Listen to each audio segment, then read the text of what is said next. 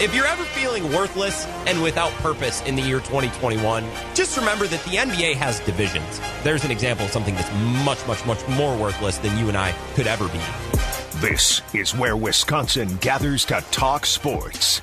Packers, Brewers, Badgers, Bucks. The Wisco Sports Show is on the air.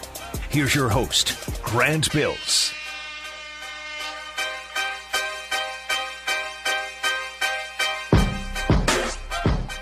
You know, I got to be honest to start the show tonight. I'm getting really sick and tired of trying to organize the Wisco Sports Show.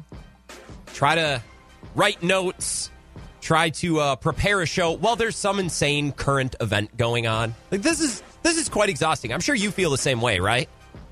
If you were at work today or maybe you were at home trying to get some things done, how are we supposed to be productive as a society, as a country? Are we supposed to get anything done? 2020, I thought we left this stuff behind. These current events that force us all to just stand around and watch the TV. Like, why?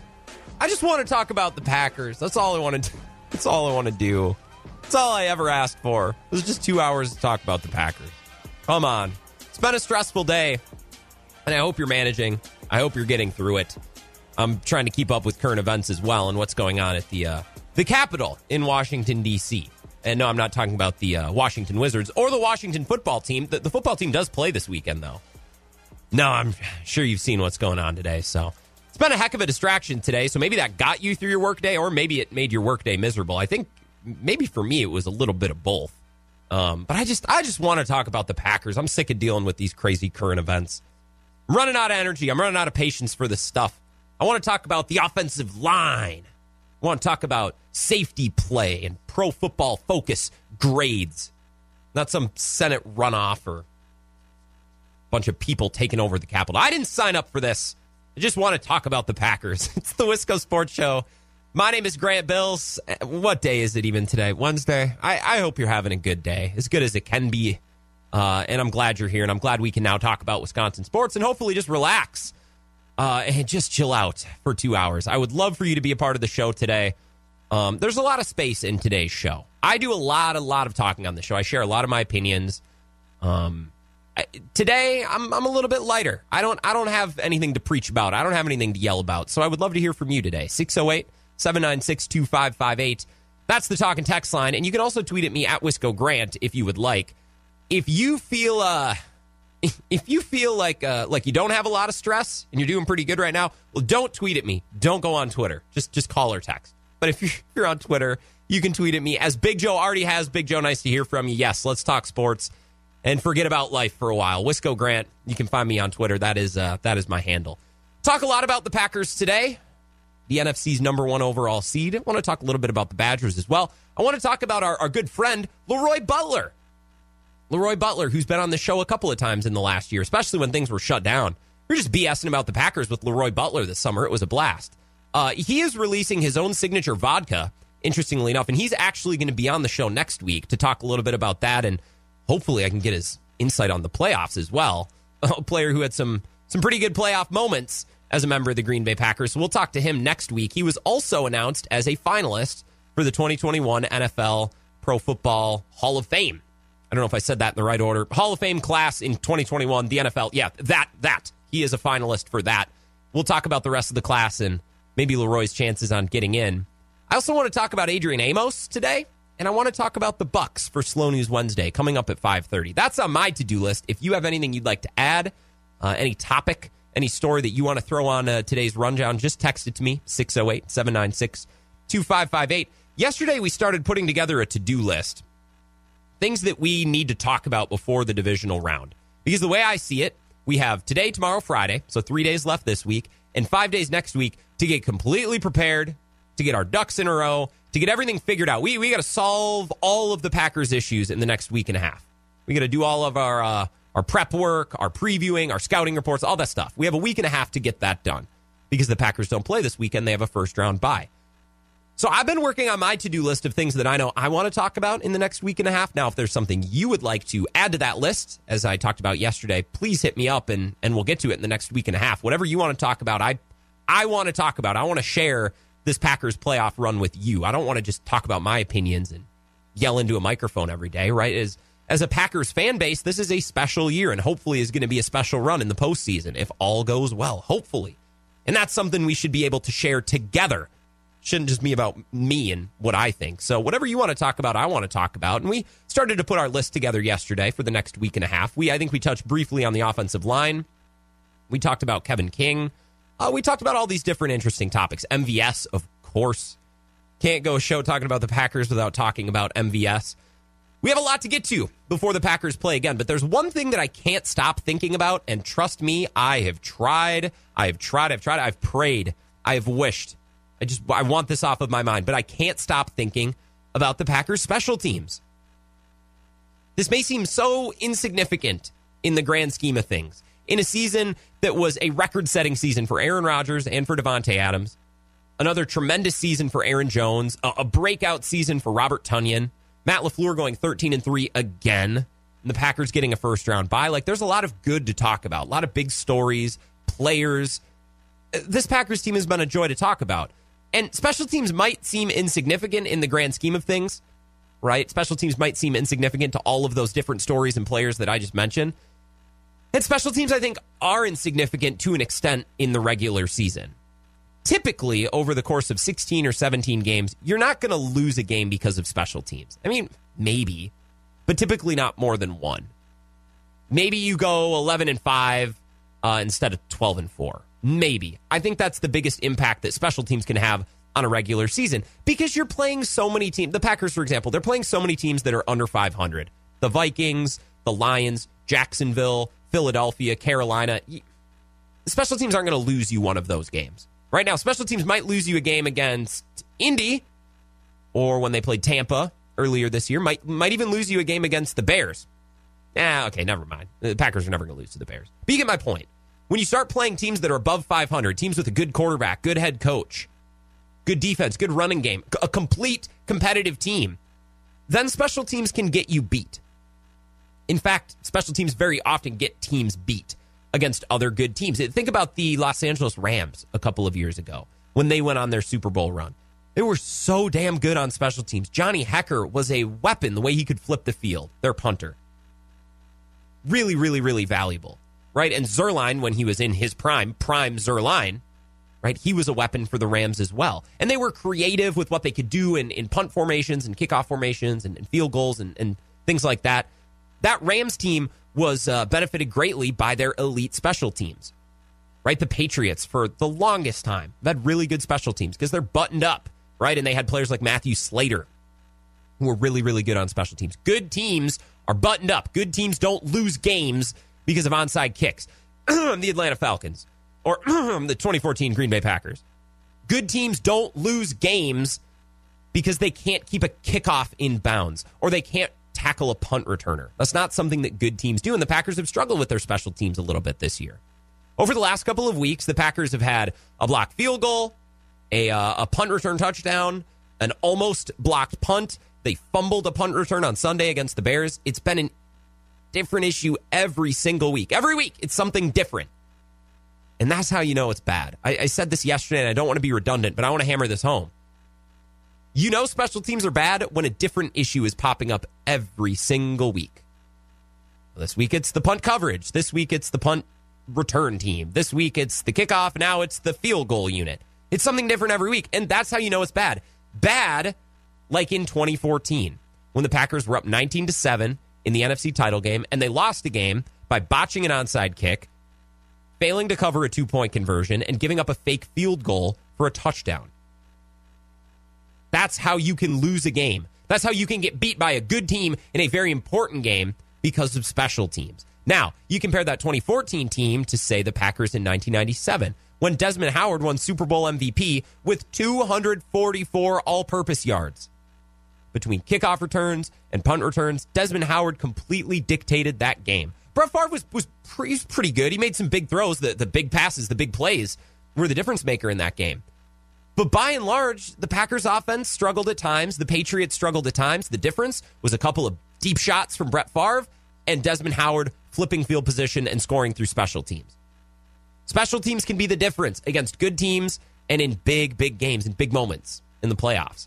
Now, I don't know how the Packers fix their special teams. I was kicking around some ideas today. Even asked some coworkers, I'm like, hey, what do you think? Because sometimes a different perspective can really be helpful. You know, I can think about the Packers special teams for 3 hours straight. I could sit in my bedroom with the lights off in the dark and just think about the special teams. How can we fix this? How do they get better? And then I ask another person, they're like, well, did you think about this? Brand new perspective, right? And I asked a couple of coworkers today, and I think they had some interesting ideas, and I want to share a couple of you with them. Now, I don't know what goes into special teams, improving special teams. I don't know what goes into special teams being, well, terrible, as the Packers are right now. I don't know if it's coaching. That's one angle to approach it from, I guess. I don't know much about Sean Menenga. When he was hired, I think we all went and looked at his background. Did he come from Vanderbilt or some... I don't remember. It's not that important.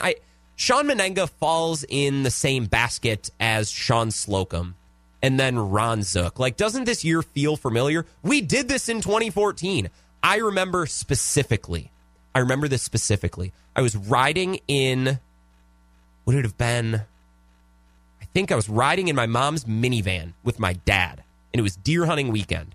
And we were taking our deer to a farmer friend that we had down the highway, and he would always, chop up the deer and make us some nice little steaks and, some ground venison. Delicious, right? And I remember this clear as day. We had the trailer behind the minivan because we didn't have a truck. This is kind of funny. We hunted out of a minivan for the longest time. We were driving to our farmer friend's place, and I remember the Packers radio network was on the radio, and all I remember hearing about was Sean Slocum this, Sean Slocum that, Sean Slocum. Special teams, they stink. Packers special teams stink, and Sean Slocum is to blame. I remember this. I remember this clearly, so clear. What was this? 7 years ago now.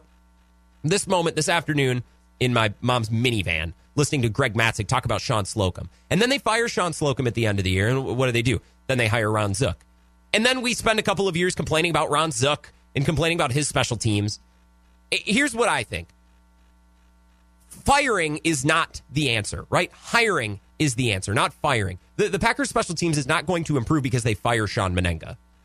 It's going to improve because they hire someone better, or they bring somebody onto Sean Menenga's staff who can really help. I talked to a coworker today who was like, what do you think Jared Bush is doing? Remember Jared Bush? He was a Packers reserve cornerback and special teamer. Why not bring in a guy like him? Seems to be really well liked with the Packers, bringing a guy like Jared Bush or Chris Banjo. Bring back one of those special teams lifers to be part of the coaching staff. Maybe that would help. I don't think that this is solved by just simply firing Sean Menenga. I think you got to hire someone or bring somebody in that's a plus. You can't just get rid of a guy. You got to find somebody better.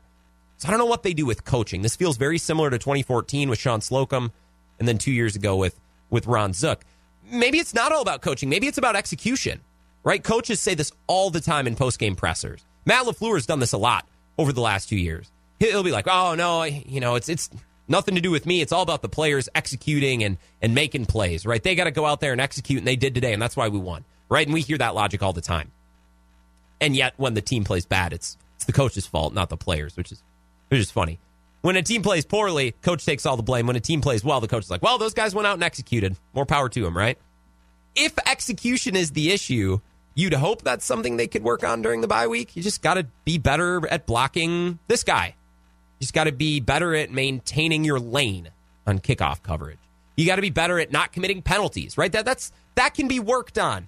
That can be tweaked through coaching and through repetition and through practice. I think the best case scenario for the Packers special teams moving forward is that they get buttoned up and have more of an attention to detail, and they just do a better job. And it's not some systemic coaching issue or a systemic personnel issue. But let's talk about personnel. This is the most tricky one because I don't know what makes a good special teams player. I would love to sit down and talk to a football coach for an hour and ask him all about special teams because it's hard for me to learn about special teams. Nobody cuts up film of special teams and writes blogs about it, right? That's not what you see on Get Up on ESPN.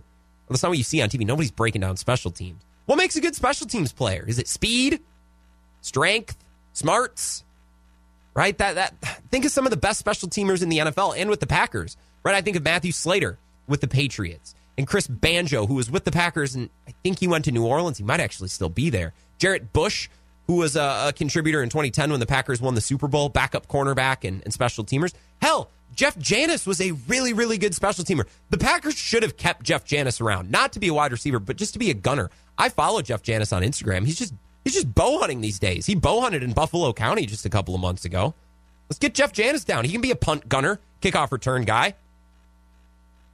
I think the problem is sometimes with special teams is we think that they also have to be a good wide receiver or they also have to be a good linebacker. No, I'm okay with having a couple of guys on the roster who are just there for special teams. Sure, they can be an emergency backup at another position, but if you want to get better at special teams, maybe you have to specifically tailor some additions, some personnel changes to fixing your special teams. Just something to think about. I don't bring this up because I love special teams. I have no passion for field goals and punts, but I bring it up because I'm scared it'll cost the Packers a game. And I know some of you feel the same way because I've gotten texts that say exactly that over the last couple of days on the talk and text line. Let's take a break. I want to continue to talk about the defense and a player who we've mentioned a lot, but we haven't really talked about at length. That's Adrian Amos. We'll talk about Adrian Amos and hear just a tiny bit from Mike Pettin. He had some nice things to say about the Packers safety. That's coming up next here on the Wisco Sports Show.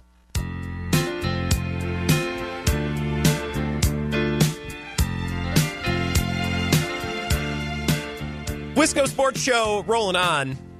My name is Grant Bills. I am your host, and thank you for tuning in today. Thank you for being here to talk Wisconsin sports. I hope we can take a little bit of a break from real life. Today was very stressful. I'm getting sick of having to plan the Wisco Sports Show while also having to keep up with crazy current events. Feels like this has happened way too many times in the last year, where it's like, well, I'm writing about Packers specialty. Oh my God, what happened? And now I'm watching TV at work for 20 minutes at a time.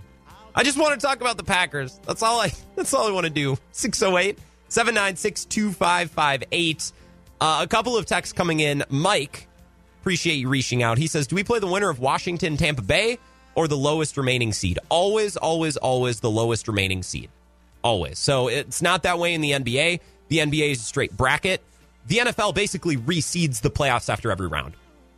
So lowest seed remaining. So if the Bears win, the Packers will play the Bears no matter what. For example, because they're the 7th seed. Good question, Mike. Appreciate you being a part of the show. Tank, our friend from Coon Valley, reaching out and answering my question about what makes a good special teams player. He says discipline, speed, and tackling in that order. Recipe to success on special teams. Well, damn. Does anyone object? Okay, there we go. The new rules of the Wisco Sports Show for special teams. Discipline, speed, and tackling. Makes sense to me. I appreciate your text, Tank. 608-796-2558. It's funny. The Packers' offense has been great all year. Except for maybe the Tampa Bay game. They had a stinker, but other than that, they had at least a great moment or a great stretch in every single game. This Packers' offense is more consistent and more productive this year than, I don't know, since 2014, 2011. Aaron Rodgers had his best season since 2011.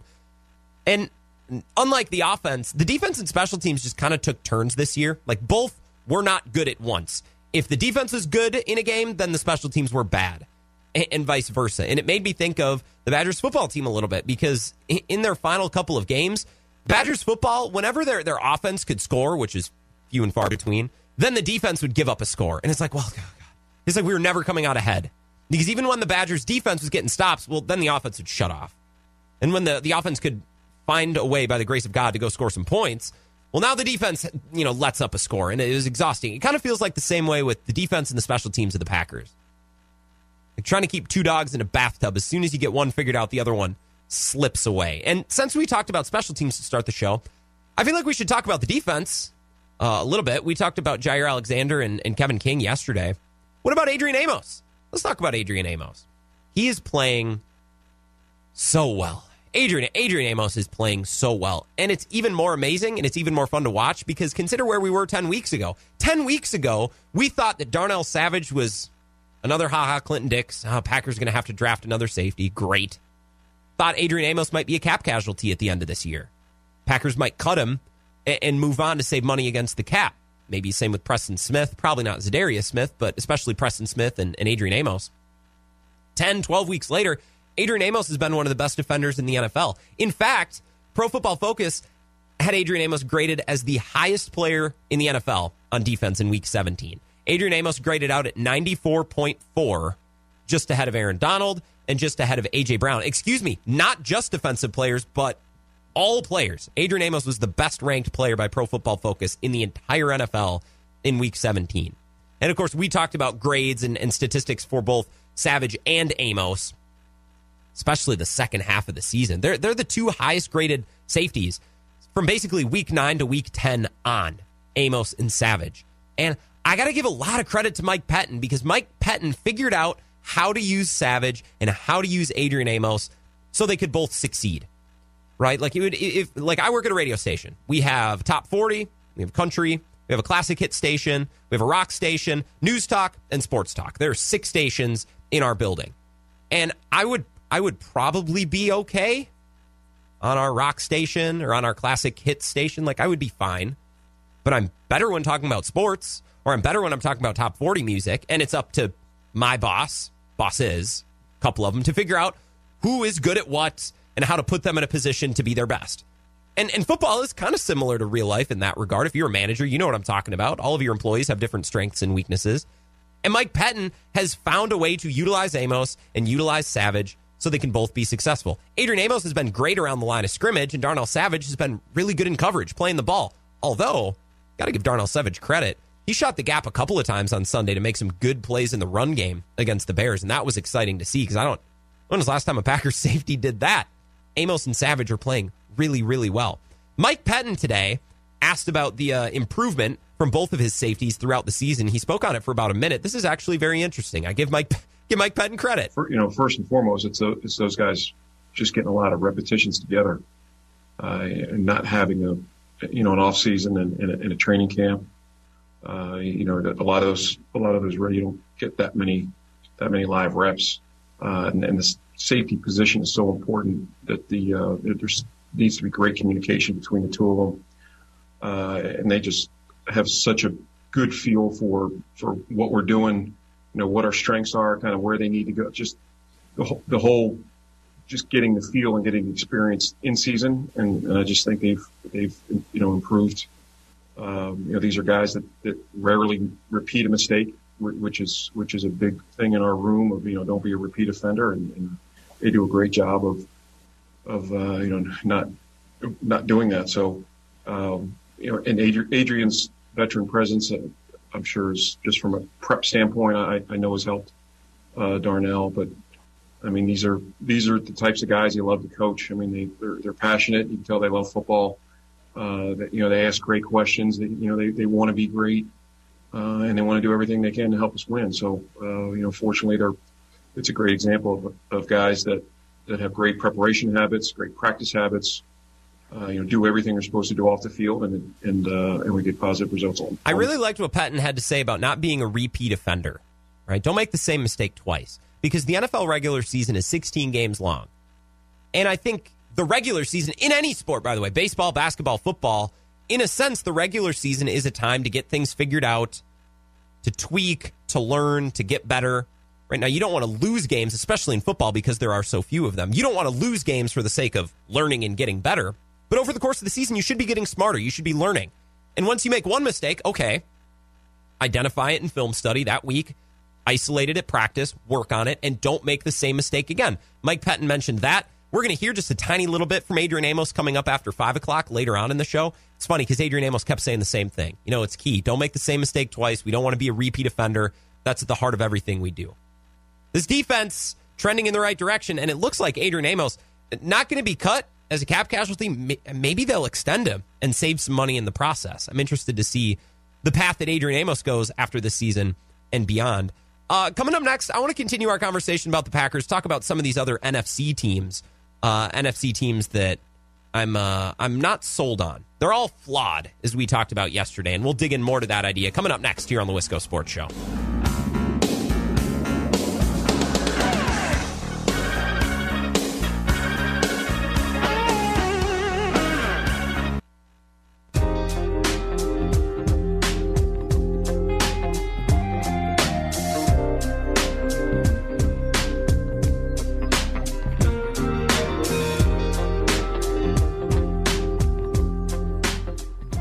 Wisco Sports Show. My name is Grant Bills. I'm your host. I'm the ringleader of this 2-hour circus in which we talk Wisconsin sports every night. Glad you're here. Glad you're hanging out. And I would love to hear from you today. I said to start the show, it has certainly been a hectic day, a day that's been full of distractions and stress. And I hope you're managing. And if you're not, you know what? That's fine, because I certainly am not. I can't wait to go home and probably get right to bed. That's probably what I'm going to do tonight. I'm exhausted. Get home, make myself a nice little dinner, maybe watch a little NBA basketball and pass out. That's all I have left in the tank at this point, and it's only 4:30. Spent a lot of my day, I think, keeping up with the news, as I'm sure a lot of you did as well. And I don't have anything too specific I want to yell about today or argue about today. Like yesterday, I turned on the mic to start the show, and I was like, here we go. Like, get out of my way. I have some things I want to say today, and y'all are going to listen. That's how I felt yesterday. Today, I don't really feel like that. Anything that you want to talk about and discuss, that's what I want to do. So let me know. 608-796-2558. It's the talk and text line. You can tweet at me as well, at Wisco Grant. I wouldn't recommend Twitter today. It is all bad news. But if you want to open up the Twitter app and send me a tweet and be part of the show, I would love that. Don't hang around. I wouldn't recommend that. Get off Twitter as soon as you can. But one way you can get involved and interact with the show, I would love to hear from you today. We talked about this yesterday, the rest of the NFC, and the idea that it's a flawed conference. Well, there's no perfect team in the NFC. Every team is flawed, which is correct. I think every team in the NFC is flawed. It's just funny because I think every team in the league is flawed. I think every team in every league and every sport, like there are no perfect teams. The Kevin Durant Warriors were close. Maybe that's the closest thing I've ever seen to a perfect team. We basically knew that team was going to win the finals. But even so, in the NFL, let's say you had a Kevin Durant Golden State Warriors version in the NFL. Like, what would the comp be? I don't know. Maybe the 2008 Patriots that went 16-0. Even that team's not a shoo-in to win a championship because in the NFL, single elimination. You're not playing 7-game series. You're playing one playoff game. And if you lose, you're out. So even if you take some version of the Kevin Durant Warriors and you make that an NFL team, well, they're the best team. They might not be flawed, but they're not a shoo-in to a championship. They're not going to walk to a title like maybe we saw in the NBA, because over a 7-game series, the better team is going to win. The better team will win in a 7-game series. Same with baseball. If the Brewers played the Dodgers on any given night, they could win. Remember Craig Counsell's first night as manager? I remember it like I remember my first Christmas. It's beautiful. Beating Clayton Kershaw. Now, if they were to play 10 times, Dodgers would probably win 6, 7, 8 games, depending on which version of the Brewers we're talking about, 2018, 2019, 2020. Baseball and NBA, you get to the postseason 7-game series, the best team is going to win. Football, not really the case. So I found it funny that really for this whole season we've talked about the NFC. It's a flawed conference, and it is, but it's always flawed. These teams are always flawed. There are no perfect teams in the NFL. That's why the NFL is so much fun. Any team can beat any given team on any given Sunday. How many times have you heard that, right? This weekend's matchups on Saturday, God, it's a good slate of games. Colts and Bills at noon. Rams and Seahawks at 3:40. And then Buccaneers, Washington football team at 7:15. Okay, so that's Saturday. We'll get to Sunday in a moment. Can I just vent about this for a sec? Colts and Bills, in my opinion, I think that's the best game of the day. If I were to rank these games and which ones I'm interested most, Bills, Colts, because the Bills are in the playoffs, and that's awesome. Then Rams, Seahawks, because I think that could actually be competitive. And then Tampa Bay, Washington, because I don't think Washington can win, but Washington might kill Tom Brady. Like, they seem pretty set on doing that. Chase Young does. So I think I'm interested in these games in that order. Colts, Bills, Rams, Seahawks, Buccaneers, football team. Why? Why do we have the football team on NBC on primetime again? Why?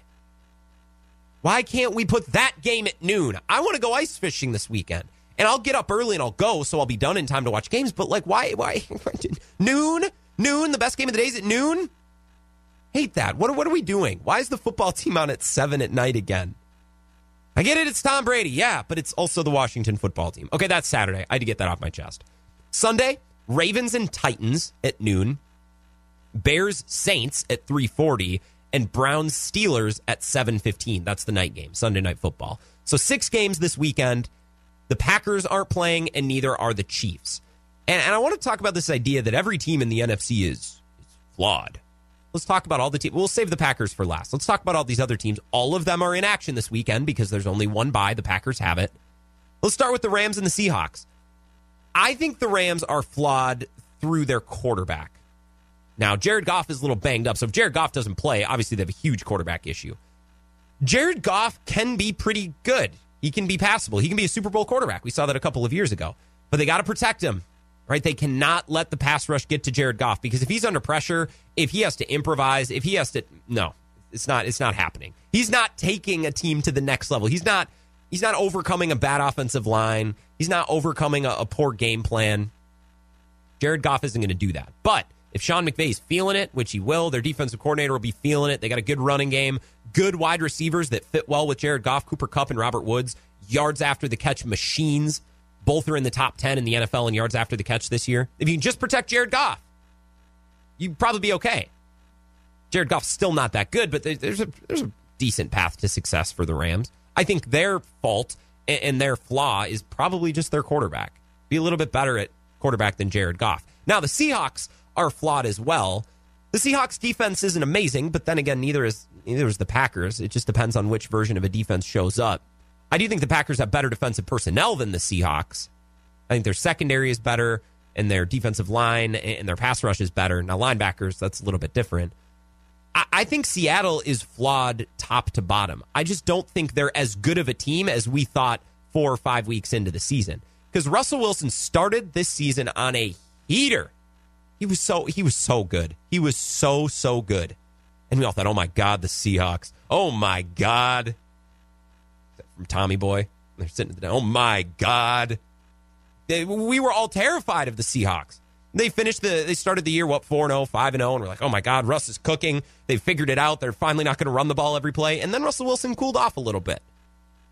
And once Russell Wilson cooled off, the Seahawks team became a lot more of a 10-6 team than a 13-3 team. I think this Seattle team is very similar to the Packers team in 2016.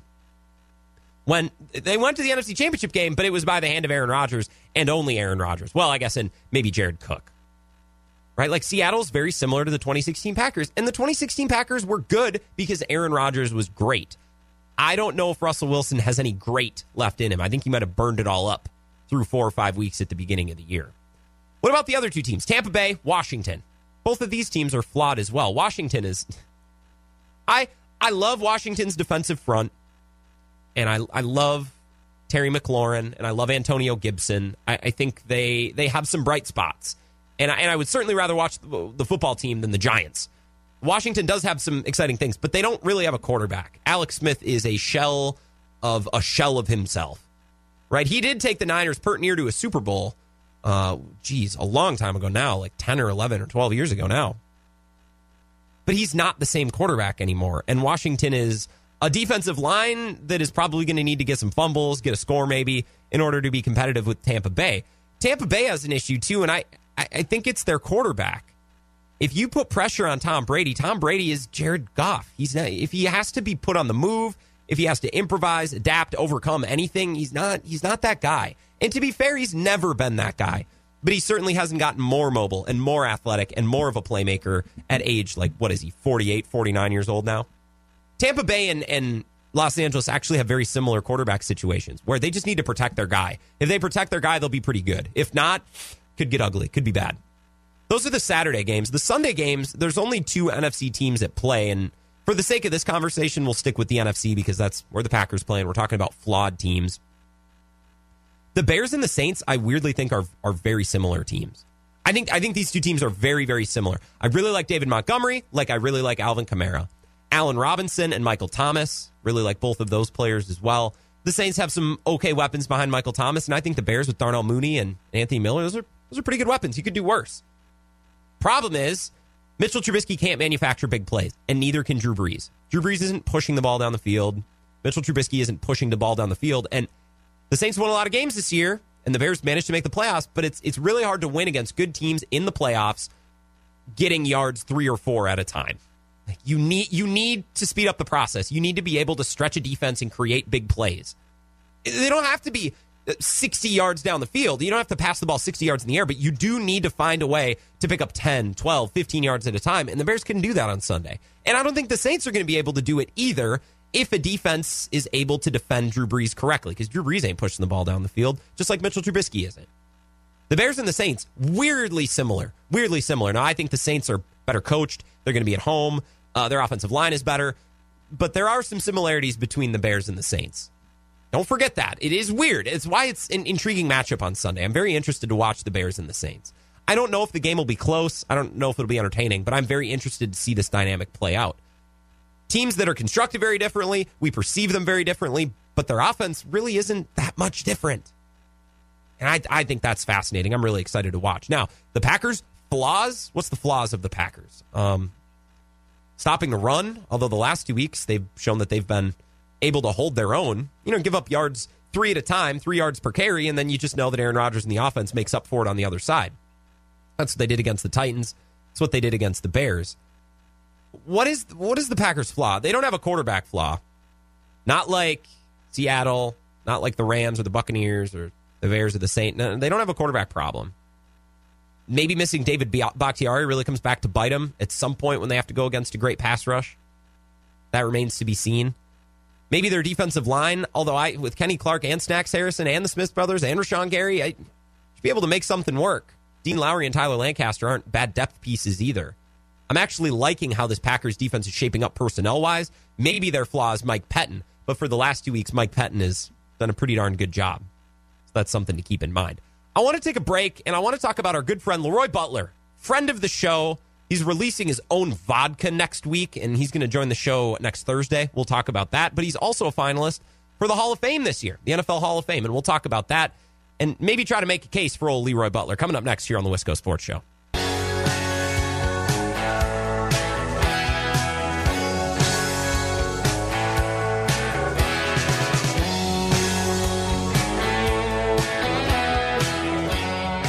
Wisco Sports Show rolling on. My name is Grant Bills. I hope you're having a wonderful night and you've managed to get through what has been a very eventful, very stressful day today. Very distracting day as well. If any of my bosses are listening, I petition that we just wrap this week up today. What do you say? The last 2 weeks were holiday weeks. They were short weeks. Let's just make it 3 in a row. Let's go for the gold. This is 3 weeks in a row we get a short week. Does anyone disagree? I feel like I went through 3 work days today. Let's just call it. We'll take a long weekend. We'll reconvene on Monday after the wild card games. Who says no? Anybody? That's what I thought. Now, let's do that. If you want to be a part of the show, shoot me a text, 608-796-2558, Twitter, @WiscoGrant. For a couple of minutes here before 5 o'clock, I want to talk about the 2021 NFL Hall of Fame class. It was announced yesterday. The Heisman was also selected last night, and I'm not going to lie, it wasn't really on my radar. It's not that I don't care about the Heisman, but I've said a lot on this show over the last couple of months that I've been a little bit disconnected from college football this year. I think a lot of people have been. It's been a very different year, and it's hard to get into college football as a whole because there's so many canceled games, and these conferences are shaped a little bit differently this year. And I mean, the Big Ten, they played like 4 games a team. So it was a difficult year to get into college football, and I was paying attention last night to the Heisman ceremony. It's not like I sat down and watched it appointment TV. I was a little surprised when I saw that a wide receiver won it, Devonta Smith. That was pretty cool. I was a little shocked that Trevor Lawrence didn't get it, but I guess after that performance in the college football playoff, I get maybe he didn't deserve it. I know the voting takes place before the playoff, but I guess it worked out for the best because Clemson got their butt whooped by Ohio State. Did not really pay attention to the Heisman that much. I was, checking in on who won. That was about it. Now, Pro Football Hall of Fame class, I'm a little bit more interested in that. This is the class that we have. Jared Allen, Rondé Barber, Tony Baselli, Leroy Butler, Alan Faneca, Torrey Holt, Calvin Johnson, John Lynch, Peyton Manning, Clay Matthews Sr., well, I guess Clay Matthews Jr., but not our Clay Matthews. That would be Clay Matthews III. Sam Mills, Richard Seymour, Zach Thomas, Reggie Wayne, and Charles Woodson. I think a couple of those are shoo-ins. Peyton Manning, Charles Woodson. I don't know. Do they put Reggie Wayne and Peyton Manning in the same year? That would be interesting. Calvin Johnson, I think, makes a really good case. I think Leroy Butler makes a really good case, too. I think he should be in already. We've talked about this, I think, before on the show. It's probably been a while, but it's an oldie but a goodie. We'll play the hits. Right, every couple of months, we can just spend 10 minutes talking about how Leroy Butler should should be a Hall of Famer. And Packers fandom has spent plenty of time talking about this. I see it on Twitter all the time. People love writing blogs about this, doing podcasts and that sort of thing. Like, people love Leroy Butler. Packers fans love the 90s Packers and Brett Favre. Heck, he invented the Lambeau Leap. How could you not love that? So if Leroy Butler is going to make the Hall of Fame, I think he's got a couple of things working in his favor. Number one, as I just said, he was part of the 90s Packers. And we love the 90s Packers. That was the Favre Packers, the Super Bowl decade, the MVP decade. But I do think it helps Leroy Butler's case to be attached to a legendary team or an era. Right, like Torrey Holt is in this class, and he was part of the greatest show on turf. And I think that helps his case have a little bit more of a brand. And I think Leroy Butler being a part of the 90s Packers with Reggie White, Gilbert Brown, and Brett Favre and all these guys, I think it helps to be a part of a memorable team like that. And I think that boosts his resume and makes a little bit better case. If he played for the Packers from like 2002 to, 2008, okay, well, maybe not as much. That's not Holmgren and Gruden and Reed. Well, then you're talking about Mike Sherman. In a lot of years where the Packers underperformed. But being on that iconic team in the 90s, winning a championship, going to another, that certainly helps his case, certainly helps his cause. I think that should make a big difference. I also think Leroy has a great case to be made because he was great as a coverage safety and as a pass rusher. Leroy Butler finished his career with 38 interceptions and 20 and a half sacks. And you hear stories of Super Bowl 32 all the time from the Broncos. Leroy Butler was the number one concern of opposing teams. And he was the number one concern on a defense that included Reggie White. That's pretty tough to do. It is pretty tough to put a player on a defense that includes Reggie White, a player that you're going to be concerned about. The Minister of Defense, Reggie White, one of the greatest of all time. It's like, well, no, we'll deal with him, but who we really got to worry about is Leroy Butler. That's crazy. And Leroy Butler stacked up interceptions and sacks in an era where safeties really didn't rush the passer. Like, it wasn't normal. Like, in today's NFL, Jamal Adams is basically a pass rusher. Harrison Smith on third down is always rushing the quarterback on Mike Zimmer's defense. But back in the 90s, nobody asked safeties to be involved at the line of scrimmage and be rushing the passer. At least not to the tune of 20 and a half sacks. And I think Leroy's versatility and excellence in multiple different categories, pass rushing and in coverage, interceptions and sacks, I think that helps his Hall of Fame case as well. This might not mean as much, but he did also invent the Lambeau Leap. I don't know how much that helps, but it can't hurt, right? If you're the inventor of the Lambeau Leap, it can't hurt your case. Now, this is a really, really big class. There's a lot of names, and I read them all. I'm not going to read them again. You can go look at them, and certainly we're gonna talk about them again. But there were, I think, 130. I'm looking at the NFL website right now. I want to make sure I get this right. Modern era player finalists are determined by a vote of the Hall Selection Committee from a list of 130 that was reduced to 25. So those were the names that I just read you. Like I said, Peyton Manning's going to get in. Charles Woodson should get in. Maybe John Lynch. I think Terry Holt. Why not Leroy Butler? Let's get him in there. It bothers me when great players get left out of the Hall of Fame for longer than they should, just because there's other great players. It's like, well, in a normal year, Leroy Butler would get in, but geez, this year, there's just so many good players. Well, who cares? If they're a good player and they're going into the Hall, why do we have to wait to put them in? That's the thing with baseball, too. You're not a first ballot Hall of Famer, but second or third, yeah. It's like, well, what's the difference? Still a Hall of Famer. Either you're good enough to be a Hall of Famer or you're not. And if you don't get in your first year, I still think you should be eligible to be in again, but I just think sometimes we leave out people from the Hall of Fame for much longer than we should. Jerry Kramer, for example, and I think Leroy Butler's experiencing this as well. It's not Leroy Butler's fault that Peyton Manning's also going in. Charles Woodson's going to go in. Maybe Reggie Wayne, who knows? Torrey Holt. That's not the fault of Leroy Butler. You can't hold him out because there are other great players. It's not how that works. That's always kind of bugged me with the Hall of Fame, not just in football, but in baseball.